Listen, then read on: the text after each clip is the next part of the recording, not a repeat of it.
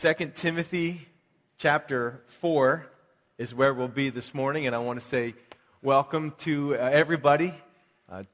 Today is the Lord's Day. Actually, every day is the Lord's Day, isn't it? But today is that special day we gather. It's the first day of the week. We forget that. Sometimes we feel like Monday's the first day of the week. Sunday's the first day of the week, and we get to start our week rightly by worshiping the Lord together. First thing, first day of the week, sets the tone for the rest of the week. And of course, I have issues, so I have to go in the middle of the week too and worship the Lord because, I don't know, I tend to run out of steam about Wednesday, and that Wednesday night Bible study or Tuesday night Bible study or some home group can help to give you that push through receiving hugs, receiving love, getting back in the Word together, and just to keep you going because life is tough, isn't it? So, but we have the Holy Spirit and we have the Word of God empowering us to live a godly life in this present age. So, let's get Bibles into everybody's hands. If you didn't bring a Bible, put your hand up. If you forgot to grab one on the way in, put your hand up. I think they're on sale today, $5.99. They come with a set of knives today. No, I'm just kidding. Put your hand up and the guys in the back will bring them to you. Hand up nice and high, 2 Timothy chapter 4. And truly, if you need a Bible, then please feel free to keep the one that we give to you. Just make sure you read it. They say 7 days without the Bible makes 1 week. You'll figure that out on the way home. One final thing that I will mention, and I meant to mention it a couple weeks ago, just thinking about when we had our Easter service, that during the Easter service, there was a whole group of people that were willing to sacrifice the opportunity to be here with us in big church or adult church because they're ministering to your kids and to my kids. And so make sure when you pick up your kids, when you drop off your kids, you just give those children workers a thank you because it's hard to not be here on a regular basis because there's a lot of fellowship and things that happen here as we share with one another and we go through the Word together. And now they'll tell you it's no sacrifice at all. They'll tell you that you guys are missing out because working with the kids is pretty awesome. But nonetheless, they do pour themselves out down there for the kids. And I think that deserves a good thank you from the parents so that you can be here feeding on the Word and preparing yourselves for the week ahead. True? Amen?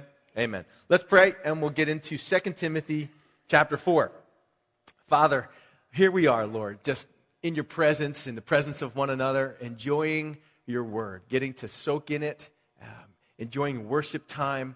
Father, just preparing for the things that lie ahead this week that only you know about, Lord. And I pray that you'd be preparing our hearts for adversity.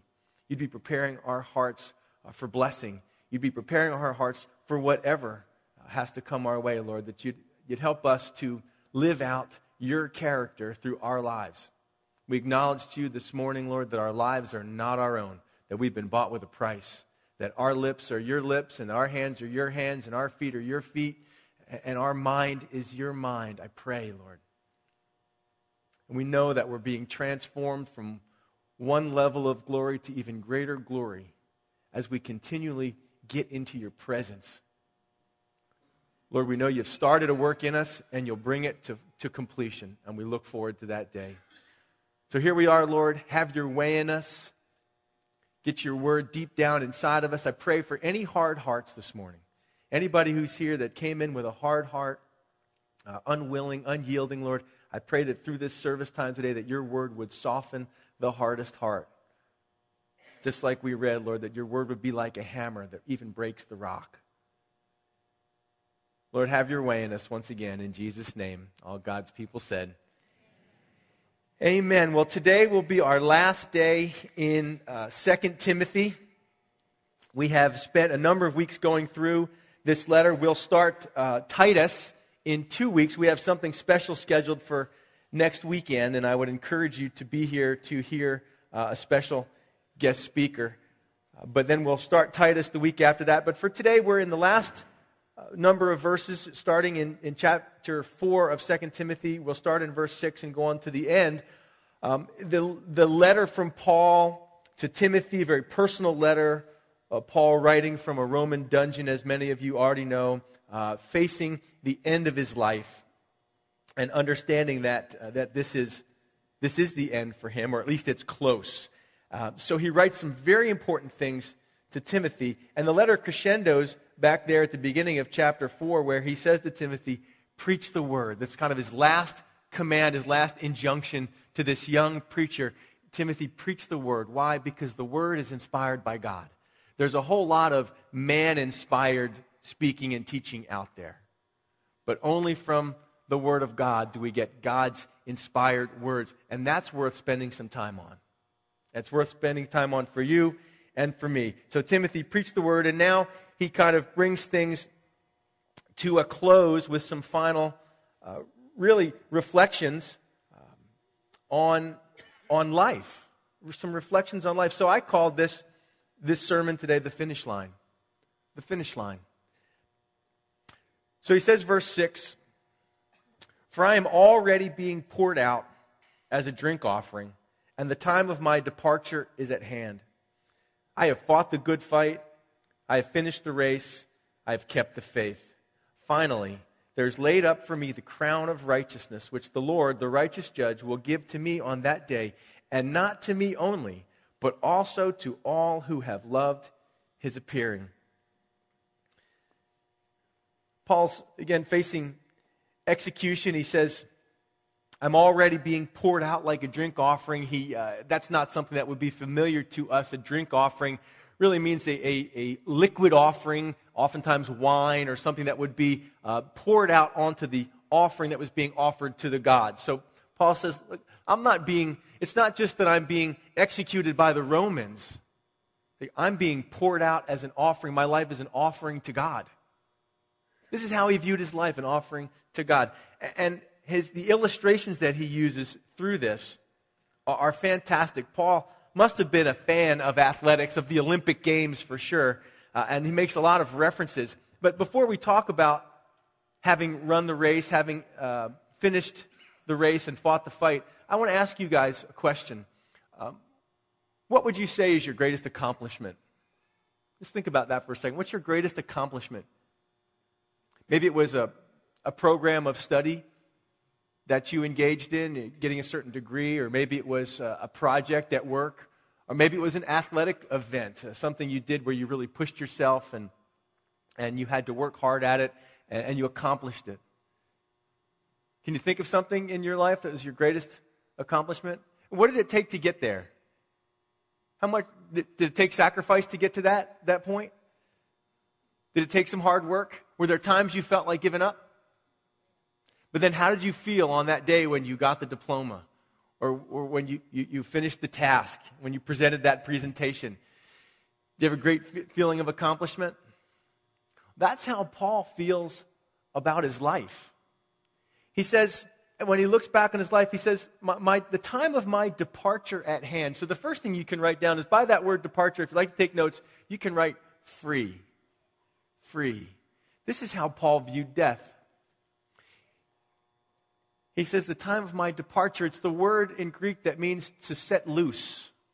And it is an interesting word because it has a number of usages in the Greek language that we would not be familiar with because we don't know Greek. So that's why I'm going to help you out with this. Number one, it's the word that's used when you're camping and you untie the tent from the stakes that are keeping it connected to the earth, that are tying it down. So in one way, Paul's saying, death for me is like being set loose from this earth. The second thing is like a ship that's docked and is tied up to its moorings, and then when that ship was going to set sail to another location, you'd have to untie it so it could sail. It would have to be set free to travel, and Paul says that's another way you could look at this. For me, death is a departure in that I'm being set free to go to the place that my Father has prepared for me.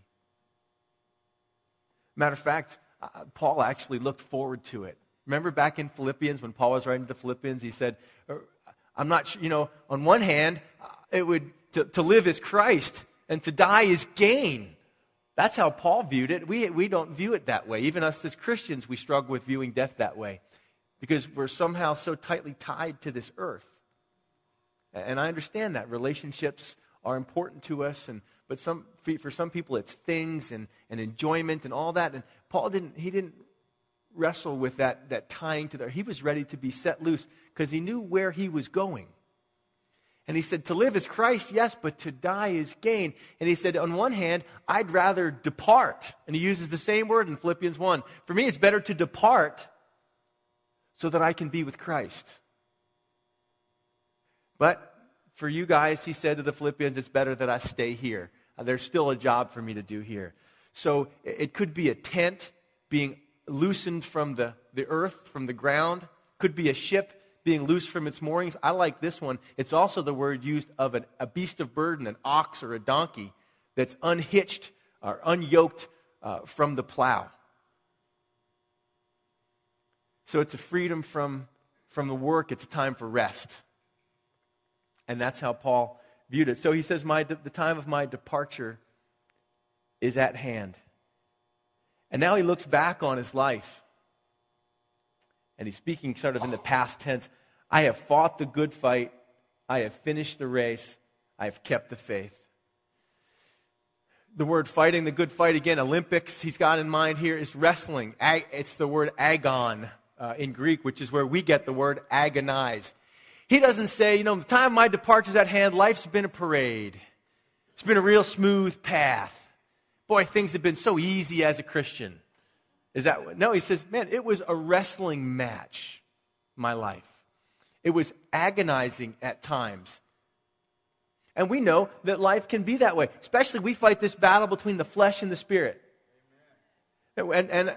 And the dangerous thing is when you stop fighting. That's what scares me about the world we live in. Look, I'll be the first one in line to say I wrestle against sin in my life. Amen. But that's the important part, is that I am wrestling against it. Amen. That I know it's there. I call it what it is. The danger in your life, in our world, is when we stop calling sin, and we say, well, it's a lifestyle, or it's a choice, or it's a habit. It's sin. Amen. Because once we start justifying it, then we stop fighting it. Amen. And that's when we start losing. So Paul says, but it's not just flesh and spirit, it's the battle against opposition. You know Paul's life. He fought against a lot of opposition. He'd been given a task to do. He'd been given a message to carry, and he was going to do that faithfully. I fought the good fight. I like this one. I have finished the race. Anybody here competitive in athletics understands that a lot of people start the race. I mean, talking about the race is glamorous. Telling people you're going to run a race is very exciting. Hey, I'm going to do this race. I'm going to accomplish this thing. Oh, isn't that so cool? Boy, you must be in really good shape. That's wonderful. And then about halfway, you conk out and give up and never finish. A lot of people start the race, but not everybody finishes. And here's the thing I know about athletics, and I've been involved with athletics as many as you have, and there are times in the middle of that race where your mind starts to go crazy, and you start thinking, why am I doing this anyway? You're running past people on the sidelines, and they're just sitting there eating ice cream cones, and you're sweating it out, and you're going, I don't know if I'm going to make it, and you're going, that ice cream cone is looking pretty good right now. But I'm getting kind of tired. And you begin to wonder, why am I running this race anyway, when I could go rest and be done?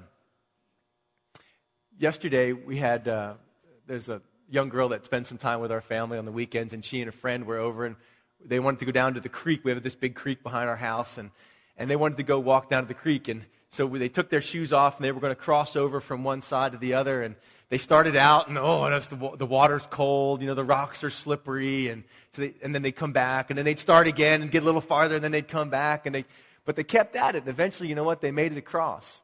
They slipped on a few rocks. The current was pretty strong. There were little creatures in the creek there that were kind of scary to them. But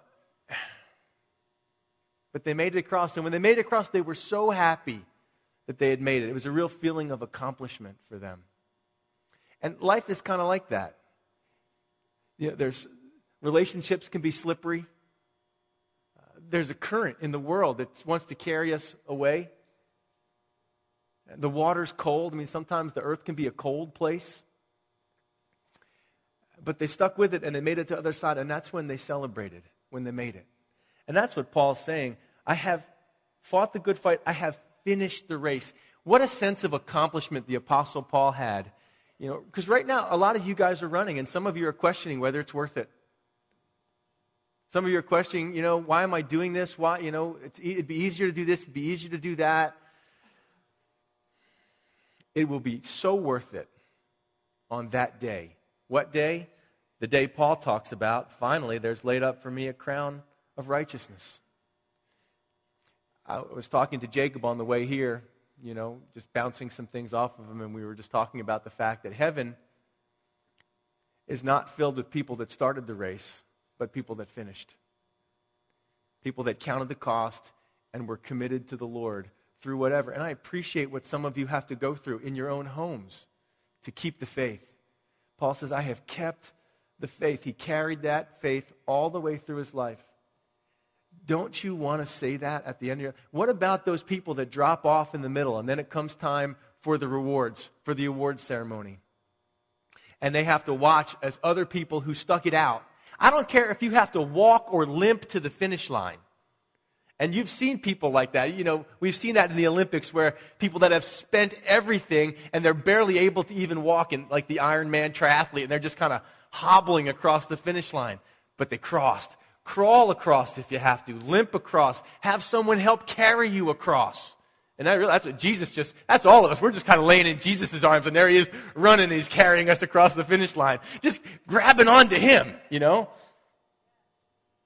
Like Jacob. You remember the story of Jacob at the river Jabbok, and the man, the angel of God comes and wrestles with him? And he won't let go. It seems like he's winning. Jacob is beating Jesus. It's this a vision of Jesus, or pre-incarnate Jesus, and it seems like Jacob is winning, and then, you know, the angel just touches his hip and knocks his hip out of socket, and yet he won't let go. He says, I'm not letting go until you bless me. And that's how some of us have to be. Lord, I'm not letting go of you until you bless me. I'm not letting go.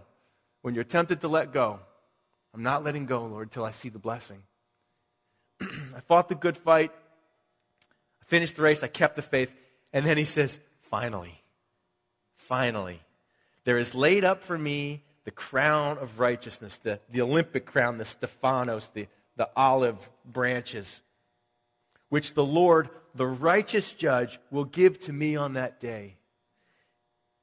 See, Paul knows that there comes a time for the award ceremony.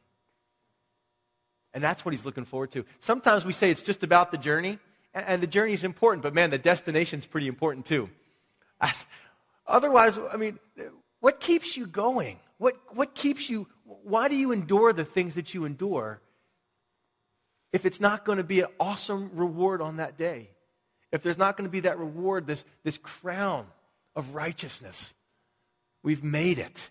We've kept it. We've finished.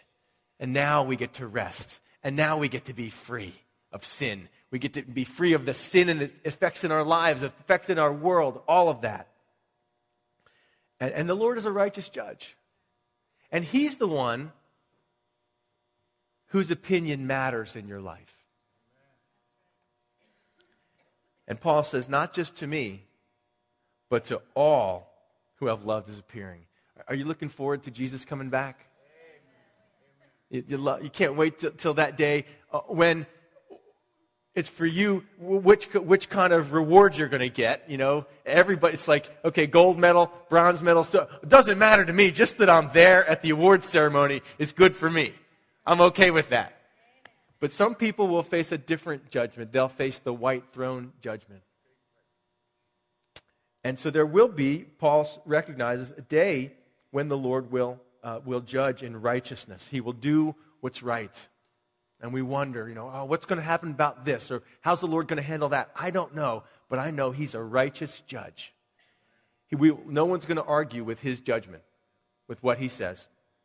So, and that's Timothy, that's not just for me, and this is an encouragement to Timothy to do what? To stick it out. Now, Paul is finishing his race, but others are still running. Look at verse 9. He says to Timothy, be diligent to come to me quickly. For Demas has forsaken me, having loved this present world, and has departed for Thessalonica.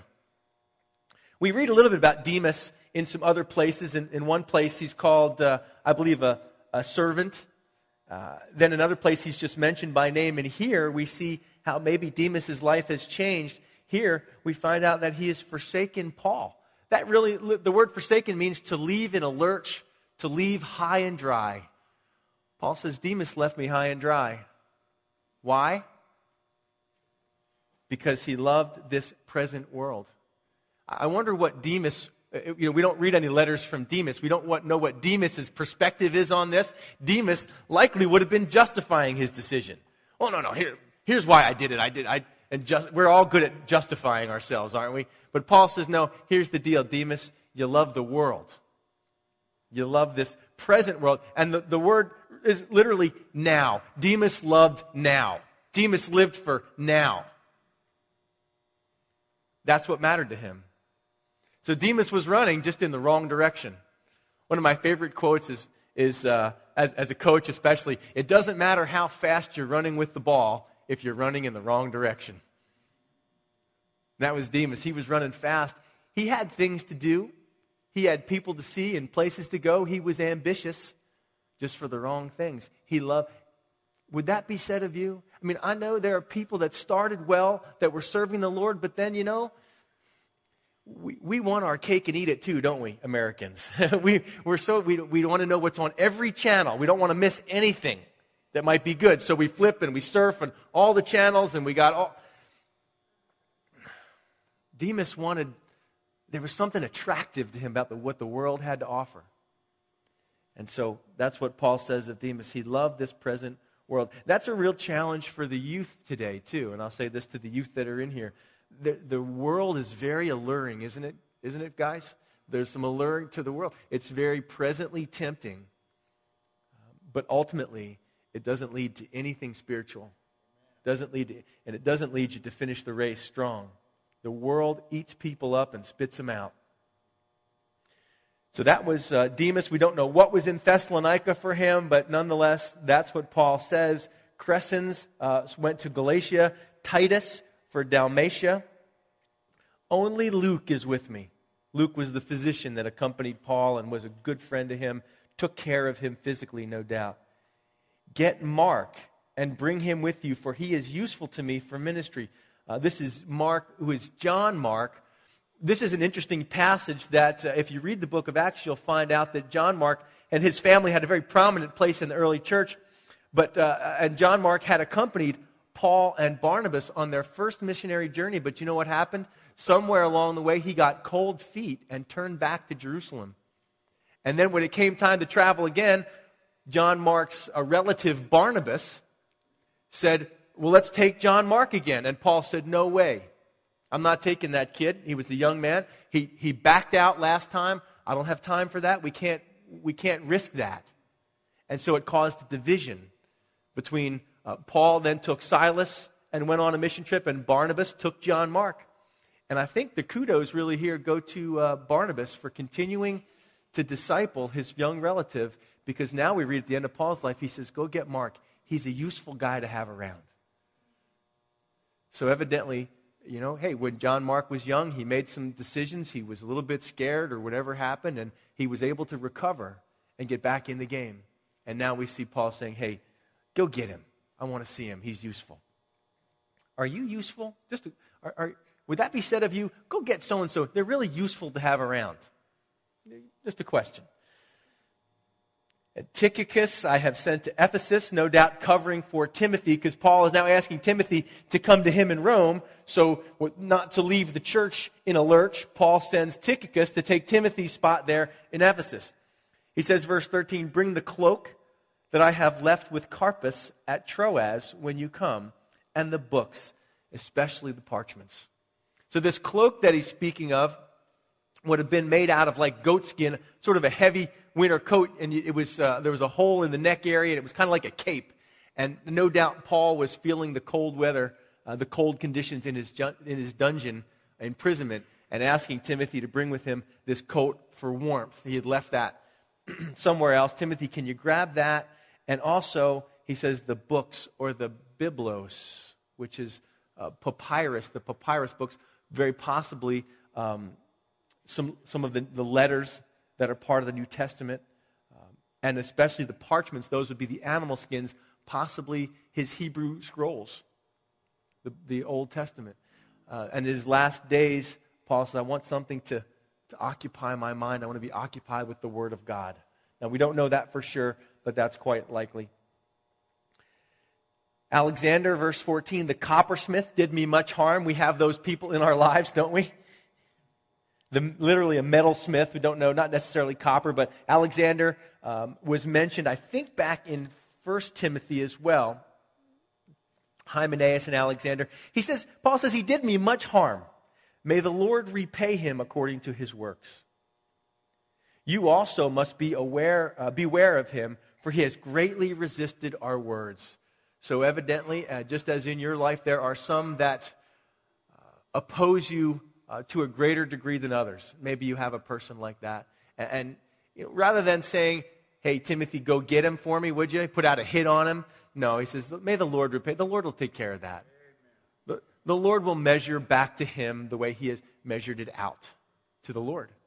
And as I watch the YouTube videos and I watch all of the stuff that the people that write against Christ, against Christianity, I feel for them for coming against the Lord that way, and confusing God's people.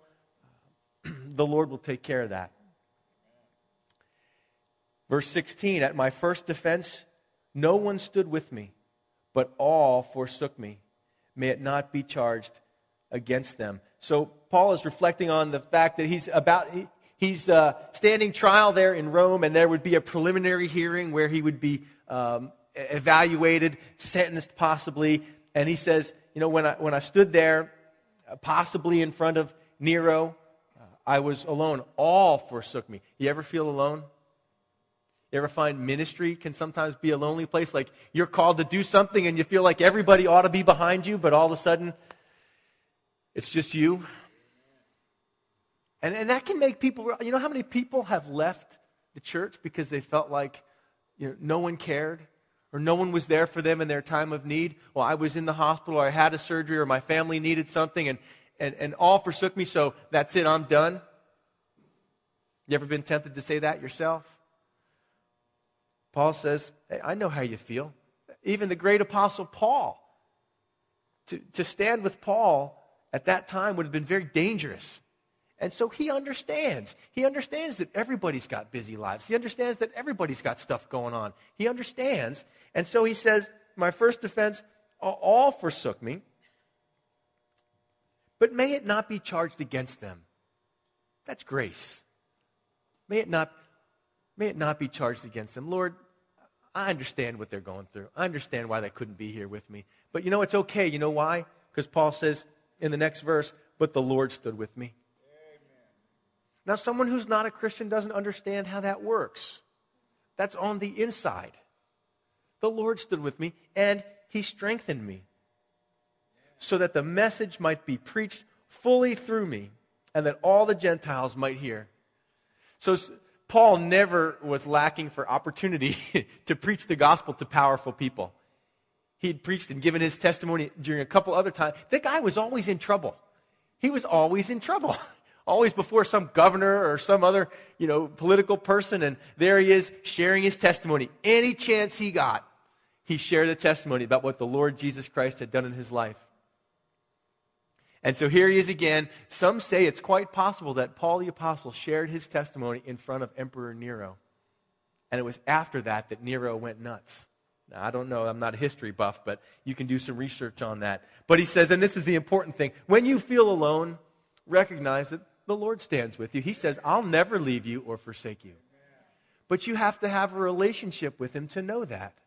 I was at a wedding yesterday talking with a guy I had met there. He had come up and made some comments on the sermon afterwards, and again, I'm always looking to turn the conversation to about how I got saved and was he saved or not. And anyway, we were talking about loneliness and how that was the thing in my life, that you can be surrounded with people and still be very lonely.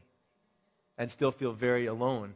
And that was my story. I always had to have the TV on, or I always had to be with people. And I'm a very extroverted person, but the Lord has, through my relationship with Him, allowed me to enjoy quiet times as well.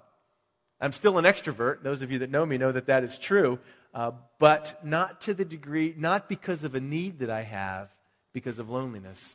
And it's a work that the Lord has done in my heart to know that I can be sitting in a room anywhere, I can be by myself, and I always have the Lord's presence with me, and I can talk to Him. And He can speak to my heart, and we can discuss what's going on. And to know that, to have that personal relationship with God, to where He's a friend. And so Paul knows that. He says, "And the Lord stood with me and strengthened me, so that the message might be preached fully through me, and that the Gentiles might hear," those that were the pagans, the non-Jews. "Also, I was delivered out of the mouth of the lion." Now, not exactly sure what that means. Does that mean that Paul had been in the Roman Colosseum, being, where they put the Christians in the Colosseum, set the lions free? Probably not, because Paul was a Roman citizen. That wouldn't have been what he was talking about. It could have been that some interaction with Nero. It could be that Nero was the lion that he's speaking about. Not sure, that maybe he got a reprieve for a little while. It also could be that he's making a reference to Psalm 22. There's a sort of a very similar nature to that psalm as what we see here. So we don't really know, but nonetheless, he said, "I was delivered out of the mouth of the lion, and the Lord will deliver me from every evil work and preserve me for His heavenly kingdom." And this is what makes Paul rejoice. "To Him be glory forever and ever. Amen." Amen. Now, it's almost like he could finish the letter right there, but he goes on to greet some people. And as we read these things, and as we've read some of these others about Luke and some of the others like Tychicus that have been with him, I just want to talk to you for a minute about friendships in the Lord. And I wonder, if you went to travel somewhere, if you had to leave Fluvanna County like some have, Karin and Mike are moving down to Texas, and you wrote a letter back to us. "Hey, how's so-and-so doing? Hey, can you let so-and-so know that we made it here safely?" Who would be on your list? Would it be a long list or a short list of relationships? Let's just read and we'll talk about that a little bit more as we close. Verse 19, Paul says, "Greet Prisca or Priscilla and Aquila." Those were two phenomenal people. Paul met them. They worked the same job. And Priscilla and Aquila had been kicked out of Rome and had settled down there, I believe, in Corinth. And that's where Paul meets them, and they open up their home to him and welcome him in to their home. And probably he leads them to the Lord. And they develop this long relationship with one another. Matter of fact, the church often met in their home. They'd serve the Lord together. And the household of Onesiphorus. Say that 10 times fast. He shows up in chapter 1 of 2 Timothy as the guy who's often refreshed Paul. Just someone who was an encourager, someone who just had a mind and a heart to bless people. So he says, greet him.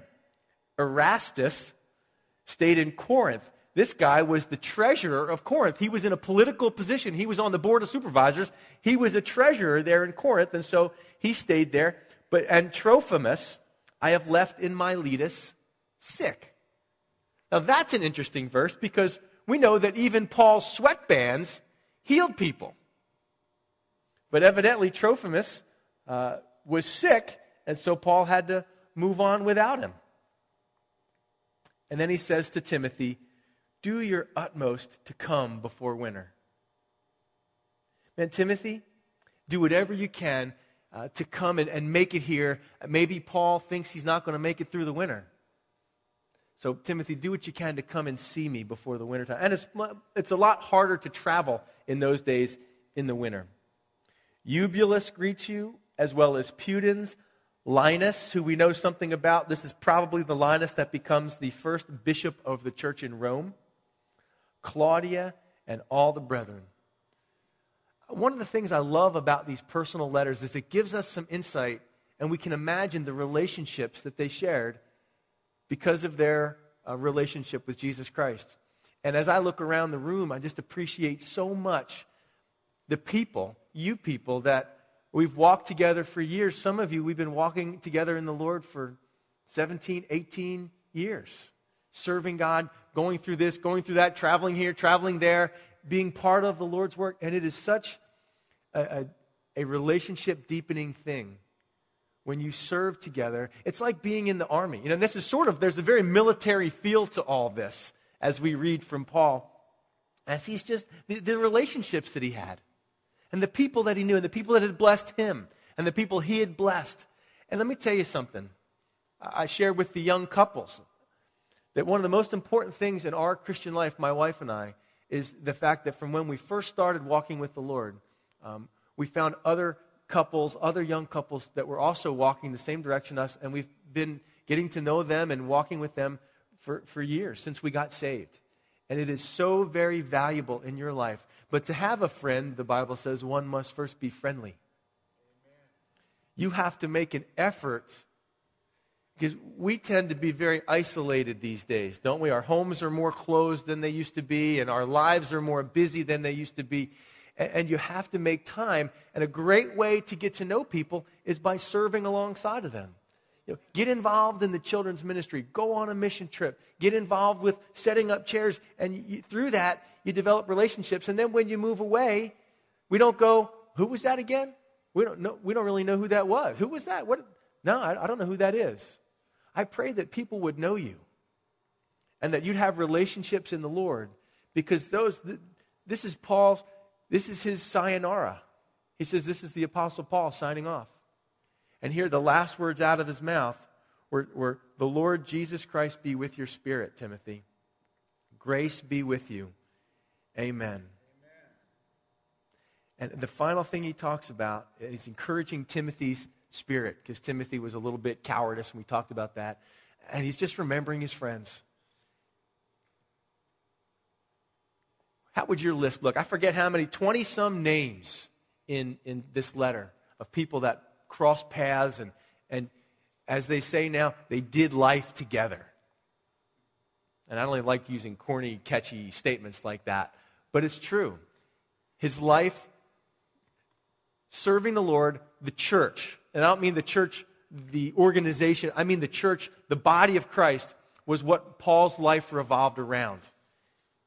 And in that, he had developed relationships with some wonderful people, and they fought together, they ran together, they served together, and they cried together, and they rejoiced together. And at the end, I think those things are going to be the things that are very, very meaningful. Don't you? So if you don't have those, if you'd write a letter and go, I'm not really sure there's anybody you can greet because I never really took the time to get to know anybody there, then I would highly suggest you begin to figure out how we can make time to develop these relationships. I mean, I just remember, the closeness with Frank and Vicki Signoretti. I'm looking at Brad and Stephanie Halfacre, and there's many others that if I wrote a letter, I'd be like, man, greet them, and what's going on with that, and greet, just because it's like being in the trenches together, isn't it? So, that's where we leave 2 Timothy. I hope it's been encouraging to you. I hope it's been challenging to you in a lot of ways. It's been a good book, and I look forward to Titus, the final of the pastoral epistles, and then from there, Titus is only 3 chapters, and then we'll head into the gospel according to the beloved disciple John. And I think that will be a very exciting study together. So, Phil, if you would come up.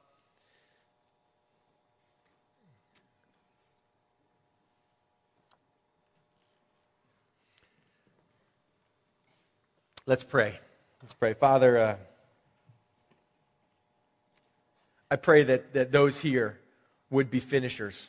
Lord, I pray that as the current of this world is strong, and as the relationships are slippery, and there's creatures everywhere, and the water's cold, Father, I pray that you would encourage us to press on to the high calling of Jesus Christ. And we trust you, Lord, that you're holding us, carrying us the whole way. Father, just ignite our hearts with confidence, with love, with full assurance that our salvation is secure as long as we are abiding in you. And anyone here, Lord, that still does not know where they're going to go when they depart, Father, I pray that they would cry out to you, the author and finisher of our faith, looking to you, Lord, for salvation, so that they might know and appreciate the freedom that comes as we pass from this life to the next. Pour out your Spirit on us, Lord. We need endurance. We pray this in Jesus' name. All God's people said, Amen. Let's stand and